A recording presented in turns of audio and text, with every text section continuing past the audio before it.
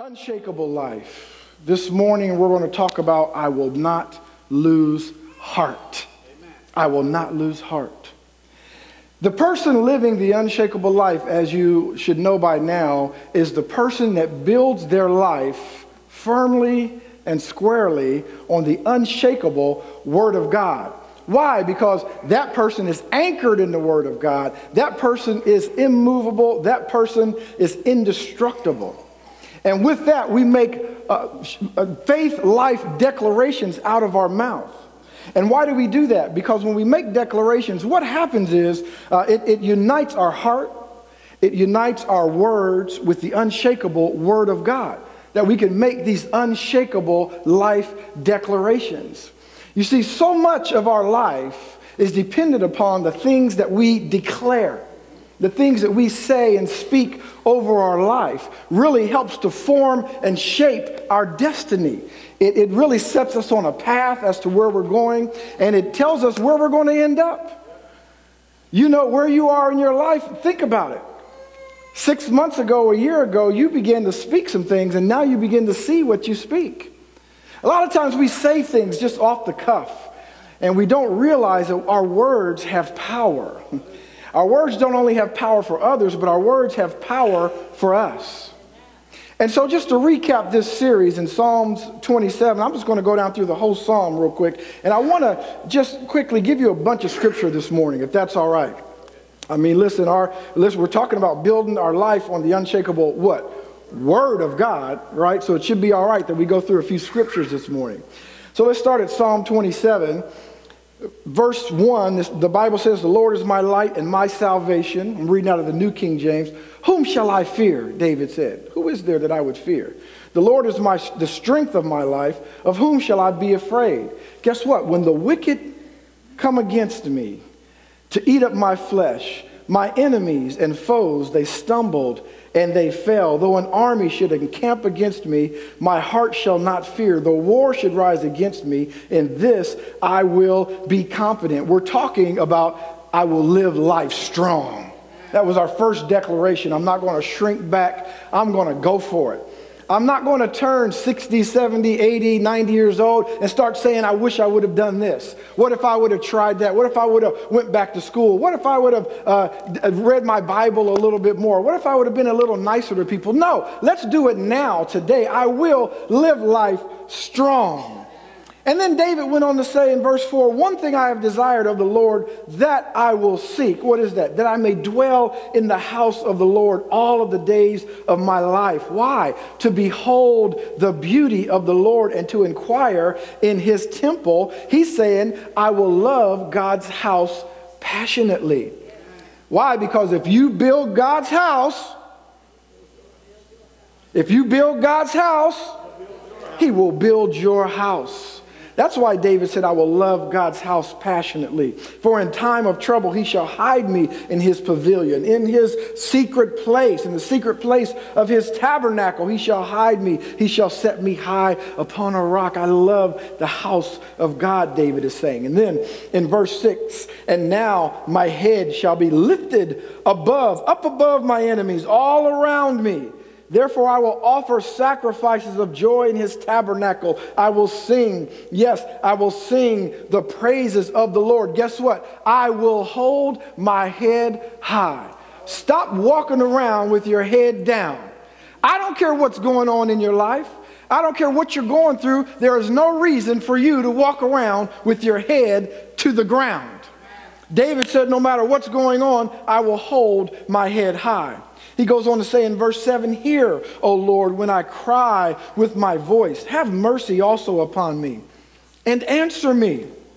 When you said, seek my face, my heart said to you, your face, Lord, I will seek. Do not hide your face from me. Do not turn your servant away in anger.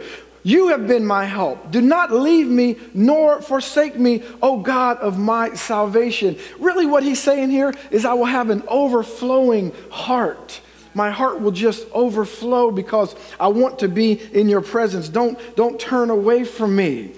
"When my father and mother forsake me," down in verse 10, "then the Lord will take care of me. I will turn to God at all times."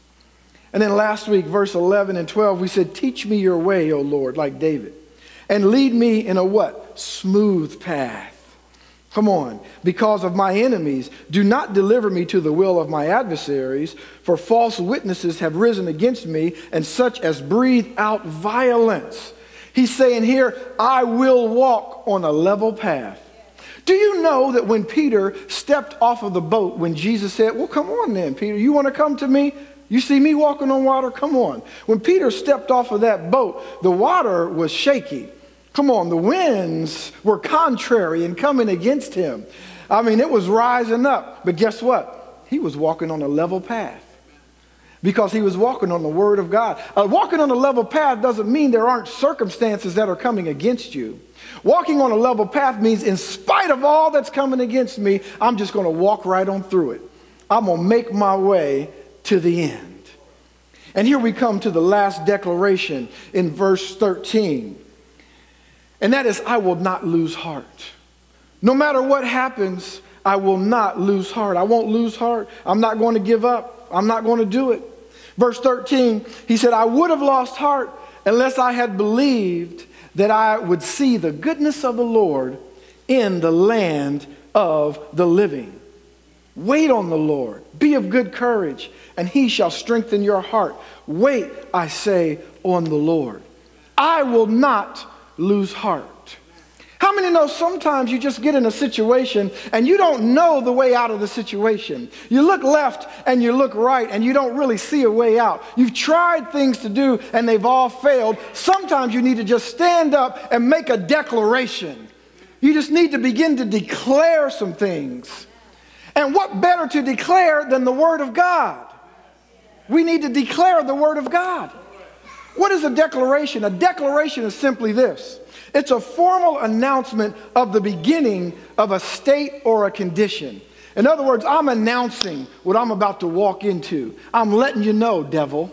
Come on. It's not out of arrogance because I'm announcing the Word of God. Come on. It's not out of arrogance, but I'm letting you, devil, and all of my adversaries know the path that I'm about to get on. A declaration is also, it can be known as a listing of goods or property or income subject to tax. In other words, it's what I have. I'm declaring what I have. So not only is a declaration at the beginning of something, but you're declaring what you already have, though you haven't walked into it yet. I hope somebody's getting this morning. And why we need to make declarations, why we need to make faith life declarations, unshakable declarations based on the unshakable Word of God. God is someone you can trust. Turn to Hebrews. I might get off course a little bit here, but don't worry, we won't be too long. Turn to the book of Hebrews.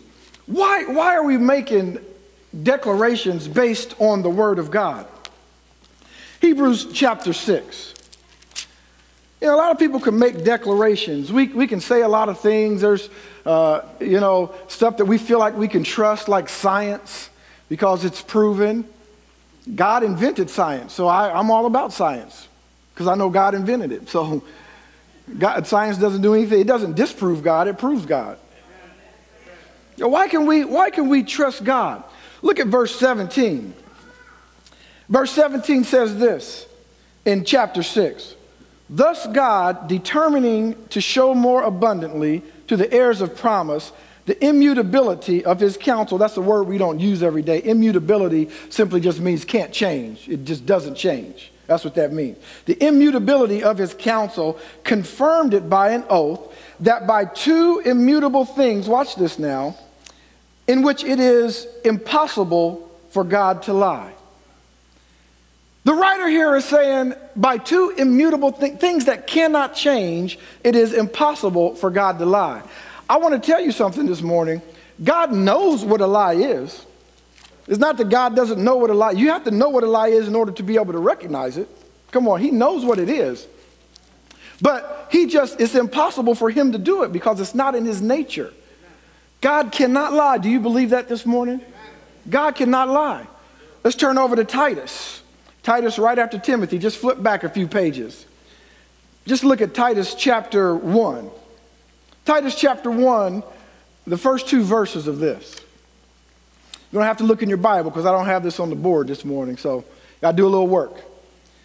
Titus chapter 1, Paul, a servant of God and an apostle of Jesus Christ, according to the faith of God's elect and the acknowledgement of the truth, which is according to godlessness, in hope of eternal life, which God, who cannot what?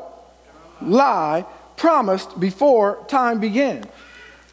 Every word is established out of the mouth of two or three witnesses. We have two witnesses right here, and there's plenty more in there. God cannot lie. It's impossible for him to lie, and he cannot lie. How many believe that God cannot lie this morning? Some of you believe that, at least a few understand that God cannot lie. God, it's not in his nature. He is altogether perfect. He's omniscient. He's omnipotent. Come on, he was here before time began, and he'll be here long after time is over with. God is altogether perfect, and he cannot lie. All right, we've established that he cannot lie. Now, turn to Romans. I told you we were going to go through a few scriptures this morning. Turn over to Romans, and Romans is part of the new covenant. It's the covenant that Jesus made with us. It's a better covenant. Look at Romans chapter 5. Now remember, we just established the fact that God cannot lie. We're talking about I will not lose heart.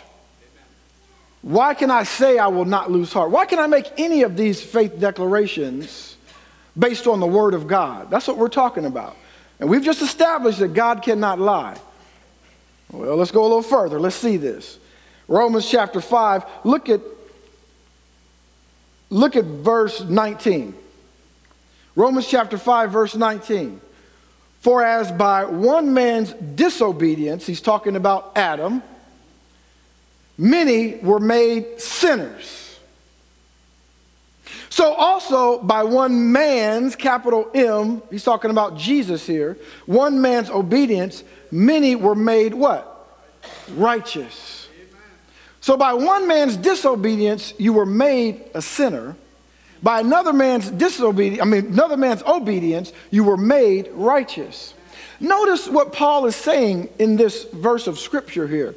He's not saying that at the beginning of time, Adam fell, and therefore now you have a choice. Do you want to be a sinner, or do you want to be righteous? What do you want to be? No, there was no choice.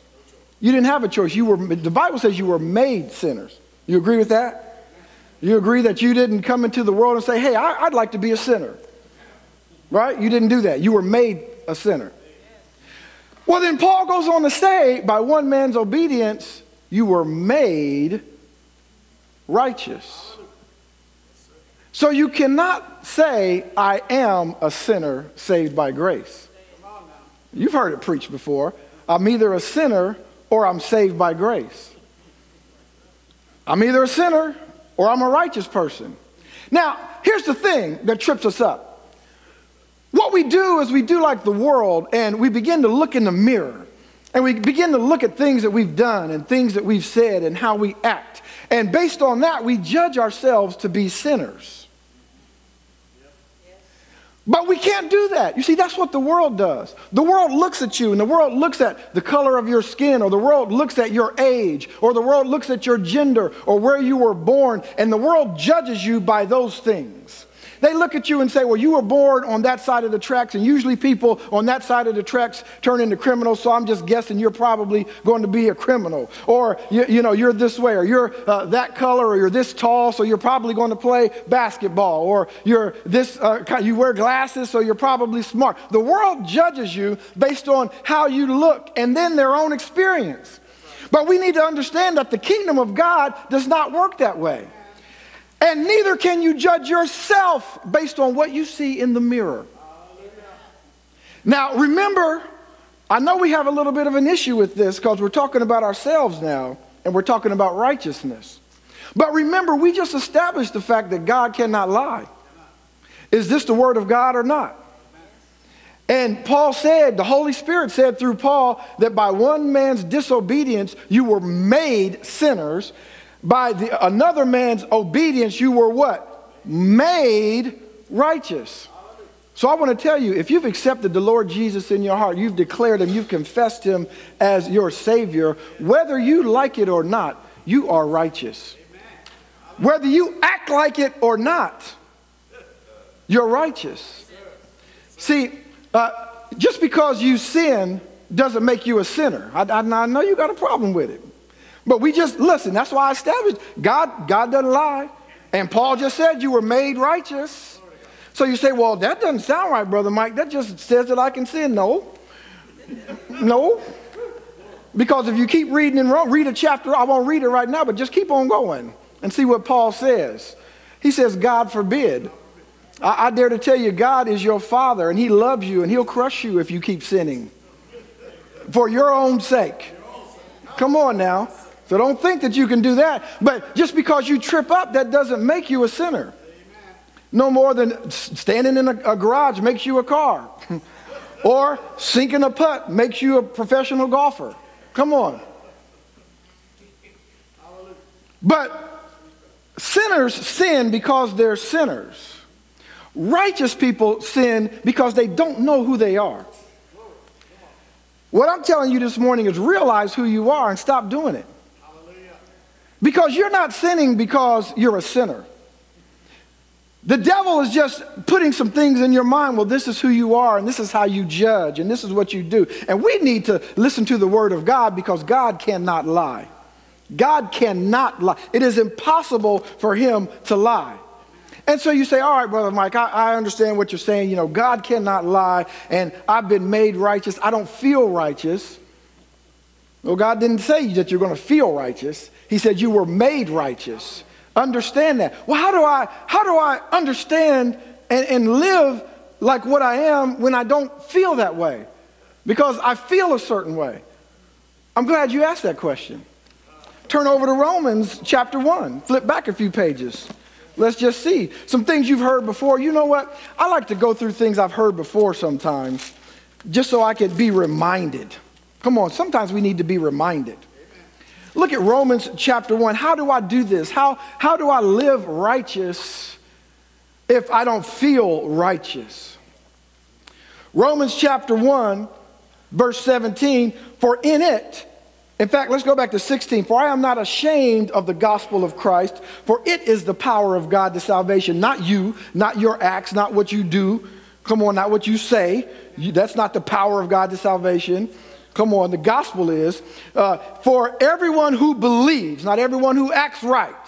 I'm just trying to give you the truth this morning.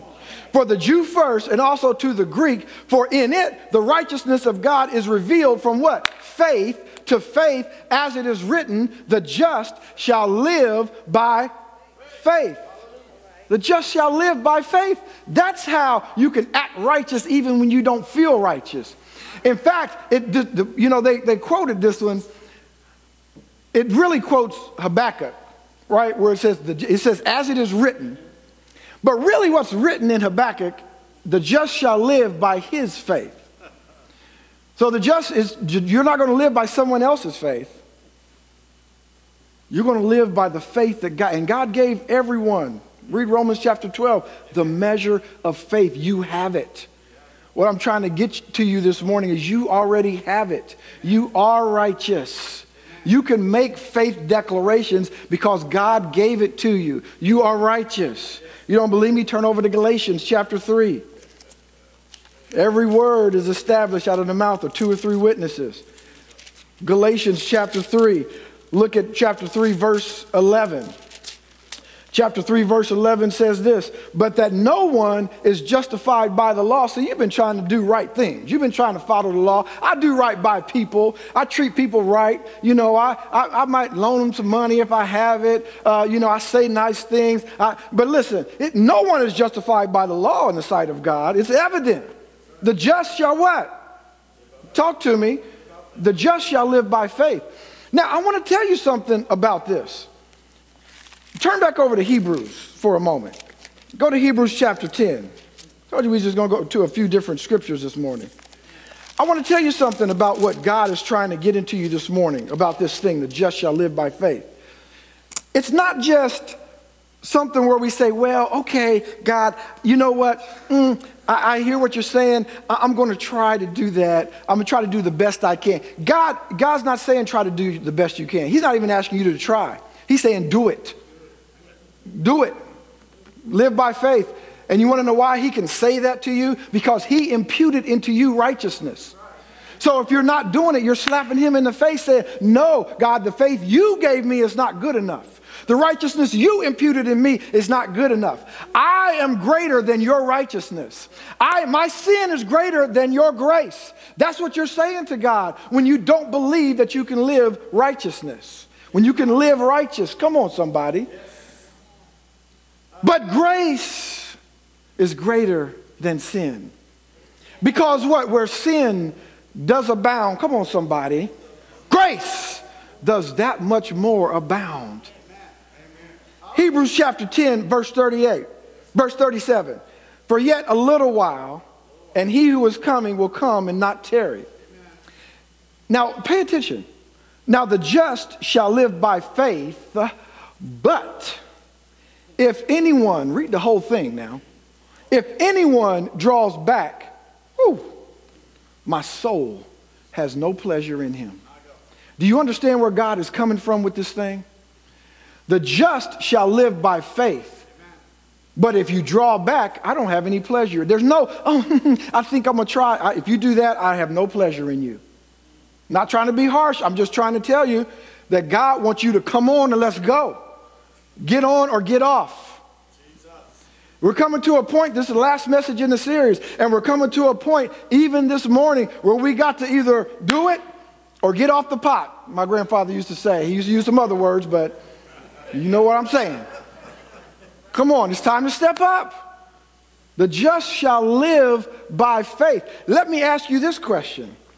When do you live? Do you live on Sunday, Tuesday, Thursday, and some Saturdays? Is that when you live? When do you live? Not trick question.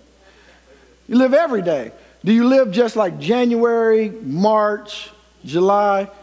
When do you live? Every day, every month. 24/7, 365. To me, that means there's no time left. Now, to put that Habakkuk in proper context, because I do like teaching and studying, to put it in proper context, really when it says the just shall live by his faith, that word live there is talking about living as opposed to dying. In other words, Babylon at that point was really, to be judged. Right? Because they were lawless and they were godless and they had no righteousness. And so either you're going to live with God or you're not going to be with God. So there's a difference in eternal life with God and not with him. And because of your faith, for by grace ye are saved through faith, not of yourselves, but it is the gift of God. And so by your faith you will live, you will have eternal life. But if we can just also look at that, when do you live? You're always living. So what this is talking about is this is not something that you do when we walk by faith and not by sight. It's not just something we're going to say, well, Monday I had some faith and then Wednesday I really didn't have that much faith. That happens to us. I'm not condemning you, trust me. But I believe God is convicting all of us this morning to say I will live by faith. And it doesn't have to do with circumstances. In fact, the only way to get on top of your circumstances is to live and walk and move by faith. In him I live and move and have my being. Who I am is in him. He's asking for all of you. He gave all of him to you. Come on, somebody. And so he's saying, he's making you a promise this morning. If you will fall into me, if you will walk, if you will live, if you will move by faith, these declarations that you make, what you're doing is you're declaring things with creative power because you're declaring based on the word of God. And your life will be unshakable. No one will be able to move you. You're anchored in the word of God. You're immovable and you are indestructible when you begin to declare these things. I will not lose heart. I don't care what you do. I don't care if you win 20 times in a row. I'm coming back again because I will not lose heart. I just simply won't do it. Our declaration this morning is saying simply this: I will resist the lies of the enemy that seek to blind my eyes to the goodness and the greatness of God working in my life. My God is for me and is able to strengthen my heart at all times. I refuse to lose heart. I will not do it. I will not lose heart. Isaiah 41:10 in the New Living Translation says this, don't be afraid, for I am with you. Don't be dismayed, for I am your God. I will strengthen you. I will help you. I will uphold you. The King James says with my righteous right hand. The NLT says with my victorious right hand. In other words, I've already got the victory. Not my hand that's going to be victorious, but my hand that's already won. I'm going to hold you up with that. I'm your God. Don't be afraid. Another translation puts it this way, don't panic. I know you're going through some stuff. Don't panic. I'm with you. There's no need to fear. I'm your God. I'll give you strength. I'll help you. I'll hold you steady. I will keep a firm grip on you. You ever felt like you're losing your grip on life? Well, God is saying, don't worry about it. I will hold, I got you. I will have a firm grip on you. And to do this, to not lose heart, you have to believe. David said it. You have to believe in the scripture. You have to believe in God's word. You have to believe in God's character. And you have to believe in his promises that he will do it for you. You won't lose heart if you simply believe. You have to believe.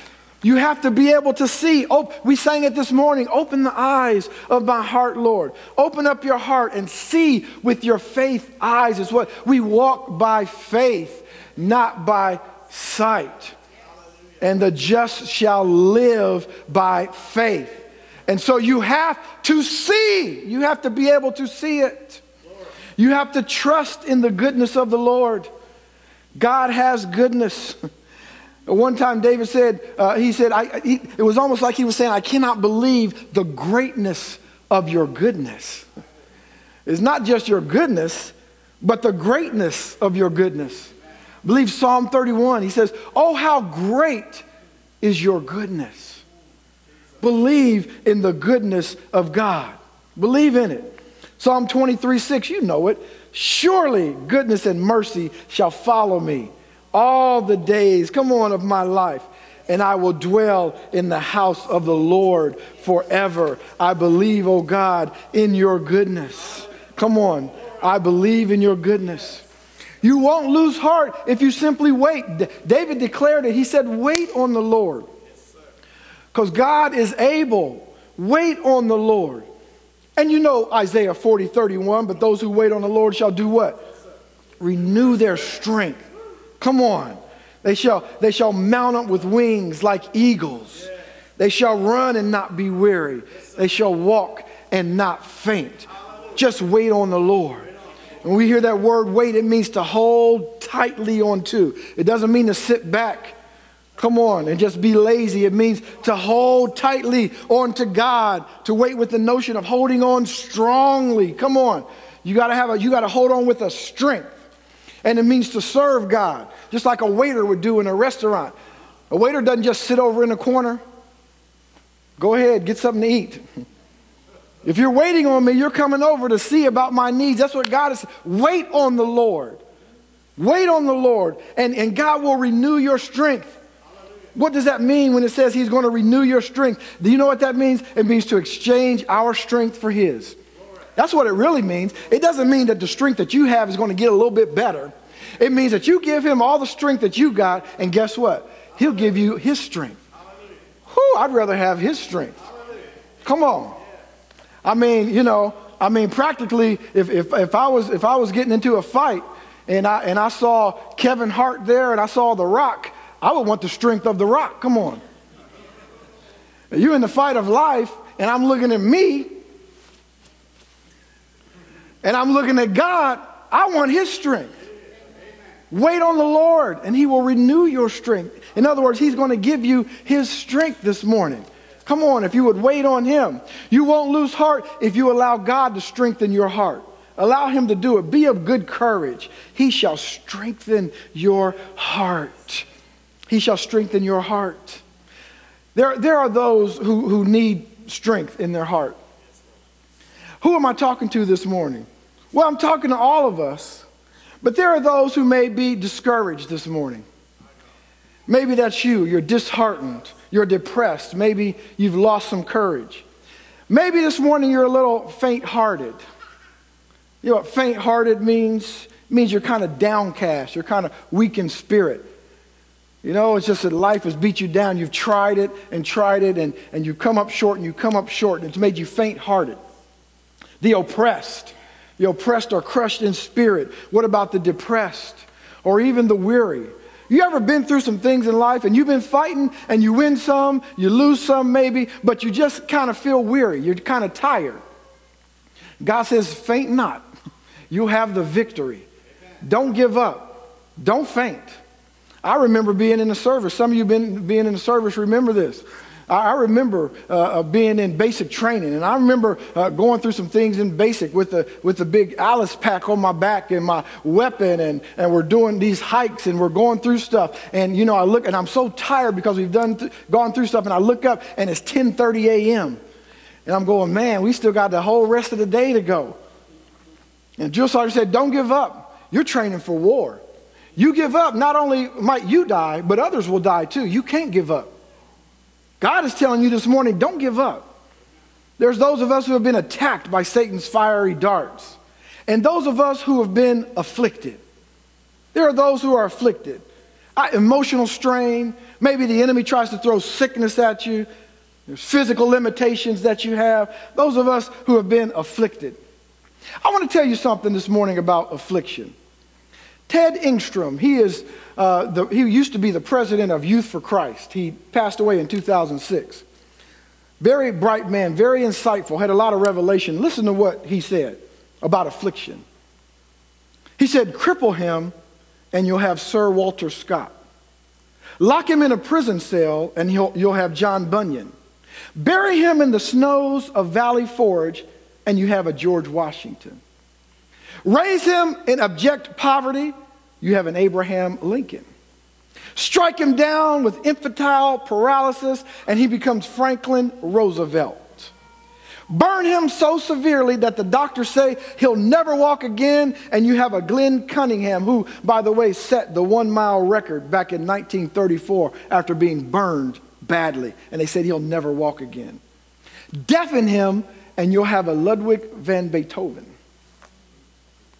Have him or her born in a black society, in a society filled with racial discrimination, and you'll have a Booker T. Washington, a Marian Anderson, a George Washington Carver.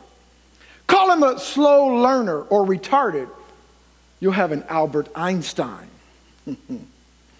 As one man summed it up, life is 20% what happens to us and 80% how we respond to the events. I know some of you may not have been afflicted in your life. Maybe you haven't gone through affliction. Maybe that hasn't happened to you. I personally know what that's like. I know what it's like to be afflicted. Maybe you haven't been a person who, when you were young and you were diagnosed with bronchial asthma so bad that you couldn't walk 100 feet without sitting down to take a breath. Maybe that hasn't happened to you in your life.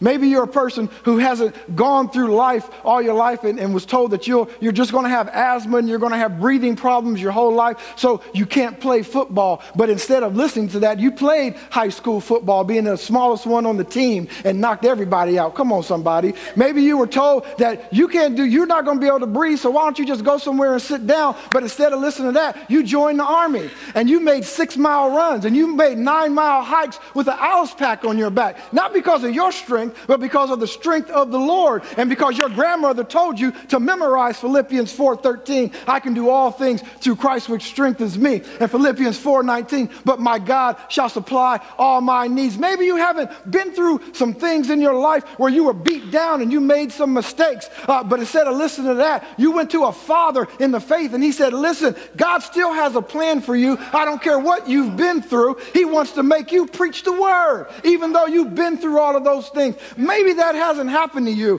but I know that there are those of us who the enemy has tried to put affliction on, but because of God's great strength and because of the faith declarations we've been able to make, we went through the fire, we come out of it and don't even smell like fire. Come on, somebody.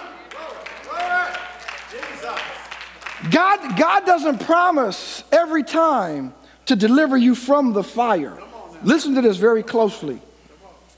It's not that he promises every time to deliver you from the fire, but his promise is that I'm going to be in the fire with you. That's what the 3 Hebrew boys realized. God is able to deliver us. I don't know what he's going to do, but I know one thing, he's still God no matter what happens. If we go in the fire, he's going to be with us in the fire. We're going to come out and not even be burned. That's what I'm talking about. And some of us are just bewildered, those faced with life's contradiction. But I want to let you know this morning that God will strengthen you. If you will stand, if you will make a stand, if you will draw a line and make a stand and say, listen, I am going to make these faith declarations, and I am not going to lose heart. I am going to be able to do it. God will see you through it. He'll give you the strength. Back to Isaiah 41:10, I'll leave you with this. He said, fear not, for I am with you. Fear not. Be not dismayed, for I am your God. I will strengthen you. Yes, I will help you. I will uphold you with my righteous right hand. How many know this morning that God is for you and not against you? And it has nothing to do with your circumstances or what you're going through this morning. Doesn't even have anything to do with how you've fallen short a number of times. Doesn't have to do with how you take 2 steps forward and 3 steps backward. God wants to help you with all of those things. Don't get me wrong. I'm not telling you that God wants you to live a life of 2 steps forward and 3 steps back. But what I'm telling you is if you want to get out of that, don't focus on that. Jesus. You want to get out of that, focus on these faith declarations. Focus on the Word of God.